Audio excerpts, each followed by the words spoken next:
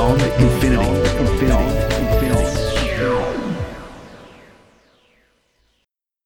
So we've talked about this social credit system they have in China, very Orwellian, dystopian. If you fall foul with the authorities, and particularly on things like political dissent, then you can find that you might go to book a flight somewhere within China, and that gets knocked back. Or your children get refused entry to a university of your choice, which they've qualified for, but mysteriously there aren't any places. Yeah, well, this is a story we did talk about when it was sort of proposed, or it was early stages, and we had some predictions along with many other people. We predicted a very similar thing, that it would be a major problem for getting around the country or gaining access to services.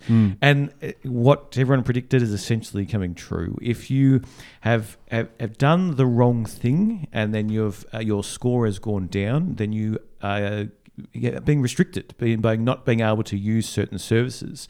For example, you can buy a plane ticket, but when you actually go to check in, if your score is not high enough, you get turned away at the gate.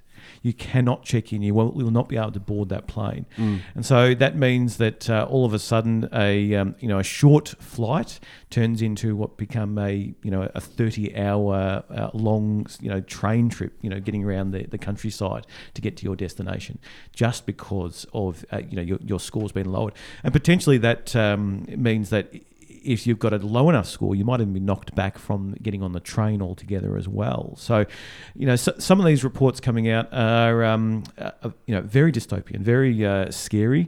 It's because everything's credit card, everything's phone based now. So they've skipped.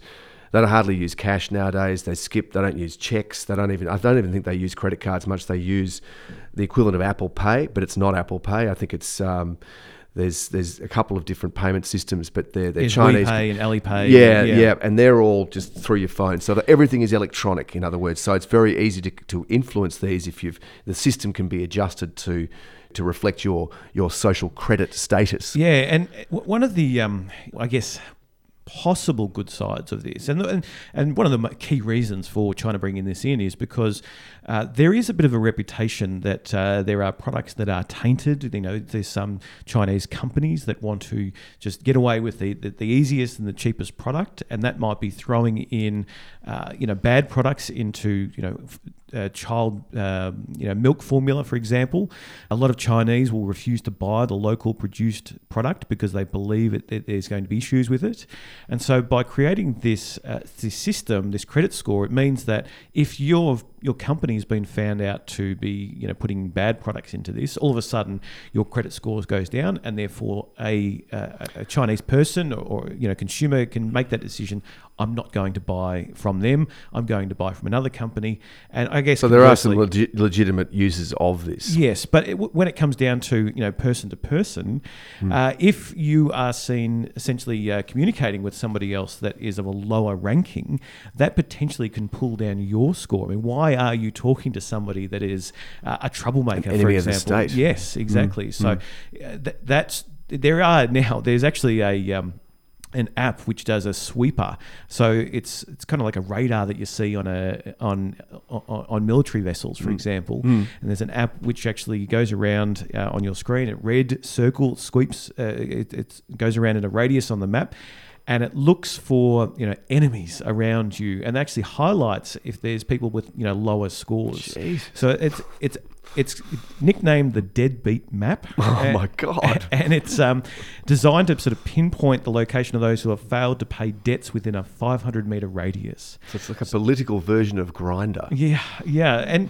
this is people you don't want to hang around with. I mean, if there's people... I guess what they're arguing is if there's people that haven't been able to pay their debts, then they don't have money, so therefore that could lead them into potential crime. If they need to get money, they may not have a job. It might be hard for them to get a job. Therefore, they might try illegal ways or some sort of crime to then get that, and that means if you're nearby that person, potentially you're associated just by being in the vicinity of them. So it is about sort of moving up through the system. But I guess the issue becomes then if, let's say you're on a sort of middle of the run score, you've not done anything that's amazing, you're not doing anything that's bad, you're just the middle of the run. but you don't want to hang around with the lower scores. Well, you're trying to then communicate with the people that are of a higher score, but they're also looking at, that person that's of the higher score is looking at the map and going, well, no, I don't want to deal with anyone that's lower than me. So I'm going to, deal with people that are higher up the chain as well. So it is, government control. I mean, we're seeing at the moment, sort of at the time of the recording, there is, there's stuff going on in Hong Kong. There's a bit of resistance there to being extradited to face the law in China. Yeah, now they work on a separate system. It's the Hong Kong system, but it is going through a transition period. So back in 97, I think it was when the handover from Britain back to China, but with a period of 50 years where they could run their own special area, which allowed them their own rule. But China has been creeping in, and there's been some rules and regulations which China has been trying to essentially take over. And the CEO or the chief executive of Hong Kong is a Chinese appointee. Yes, and there are calls for her to resign. Maybe by the time that people are listening, she has. But at this stage, what we're seeing is millions of people. I think at least 1 in 7 Hong Kong residents have been out protesting on the streets. That many? Wow. And there's also been reports that they've been moving to Telegram, an app to communicate with each other because that's more secure, encrypted. And that has, according to some reports, that the Telegram service has been, attacked or attempted to be attacked by China. Right. What we can see here is that China wants to track users, and when they're not happy with the service, they try to attack that service. So maybe if people can't use Telegram, they're going to go back to other services, which then China can monitor. And the question is, are they building up a profile on Hong Kong residents that may not at the moment have a credit score that is applicable, but one that is being built up about them? If you're a protester, for example, you're speaking against the state, and therefore you're down 100 points or whatever that happens to be. There are plenty of people who've been very reluctant to speak to Western TV crews in the last couple of weeks that these protests have been happening in Hong Kong. Some people are sort of saying, I'll speak out, or some people are concealing their faces. Some people are just flat out refusing to speak, even though they are demonstrating, because they're concerned about possible ramifications down the track. Well, the issue is that if you speak out against China and then all of a sudden this law does go through, then that gives China the right to essentially extradite you from Hong Kong into China and put you on trial. So you could be a traveller that's going in, you've got to stop over maybe a couple of hours, and if you have written an article, you've said something that is against China, they can extradite you and trial you in Beijing. And then off to the re-education camp. Well, there you go. Thanks, John. That's disturbing. It'll be really interesting to see how this whole thing plays out with Hong Kong, because they're part of the greater China, if you like. There's only another, 30-odd years remaining before they revert completely to Chinese control.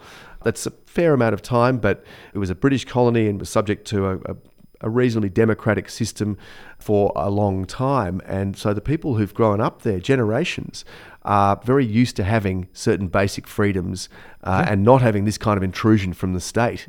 So very interesting to see how it plays out. And it's a little bit like what we're sort of seeing with Brexit in a way, in that Britain is trying to do it very quickly in terms of, okay, that's it, you're out of the EU. There's they're going out it alone, and there's going to be major ramifications that happen in a short time. Whereas here, there's a 50-year period for slow changeover. But what is going to happen? I mean, the last few years, is it going to be the flick of a switch and all of a sudden that you're brought into the Chinese system? And I guess that's why China is beginning now, or has been for the last 20 years so far, trying to then integrate Hong Kong into the Chinese system. So do you want that slow transfer? Because it's inevitable. There's no, at this stage, you can't see that Hong Kong will remain independent. It will be part of real China. Greater China. I think the reason that they tolerate Hong Kong, or have done anyway, is because of the wealth there, the attraction of international businesses to be in Hong Kong. It's an incredibly wealthy, tiny little that may have enclave. been true back in the late 90s, but the Shenzhen, which is not too far over the border, that is now 30 kilometres away or something. Yeah, that is now a huge area, especially for technology, but that is making a lot of money as well. So in terms of wealth, Hong Kong may have been quite a big percentage, but the growth of China has meant that Hong Kong's wealth is not as big as it once was. That's right, that's true. At the same time, They want to manage that transition. They don't necessarily want all the big multinationals to leave. They don't want it to necessarily diminish as a big trading hub, even though it's been in some ways augmented or even replaced by big mainland Chinese ports and trading locations like Shanghai, for example, not that far away either. There's now a big road, a big multi-lane freeway linking mainland China to Hong Kong. And Macau as well. And high-speed trains. But nobody can use that. It's interesting. Some of the taxis, there's some restrictions on how you get across there because of the SAR regions for both areas and China's sort of rule over that. It's not actually used in the way that you expect it would be or hope it would be. Yeah. Well, I know that there's restrictions on mainland Chinese going to Hong Kong. It's considered laissez-faire by comparison. Mm-hmm. They censor their internet, and I'm not sure that Hong Kong does to the same extent that that mainland China does. So all of a sudden, if you allowed the free flow of people to Hong Kong, then they may be exposed to things that the Chinese government doesn't want them to. I mean, that also applies to international travel, and presumably the people who are allowed to travel on a holiday to Australia, for example, have a certain amount of screening take place before they come here because of that, because they're suddenly in a place that doesn't have a restricted internet. That's right.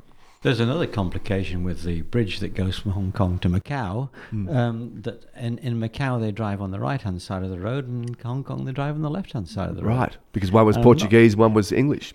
I'm not entirely sure how they cope with that, whether they stop all the traffic and sort of, or whether the bridge has a sort of corkscrew in the middle of it. I think it does have a corkscrew, or it has a loop going around at one point. Like a turnstile. Well, so part of it's under the sea, yes, and part of it is a bridge, and the undersea part is so that the ships can still get in through to China. I believe there is a sort of a turning part which becomes a bit of the corkscrew system to get you to the other side of the road. Yeah, you just have to go fast enough so that when you're on the ceiling, you don't fall onto the bottom of it. Not that kind of corkscrew, but yeah. You're listening to Beyond Infinity.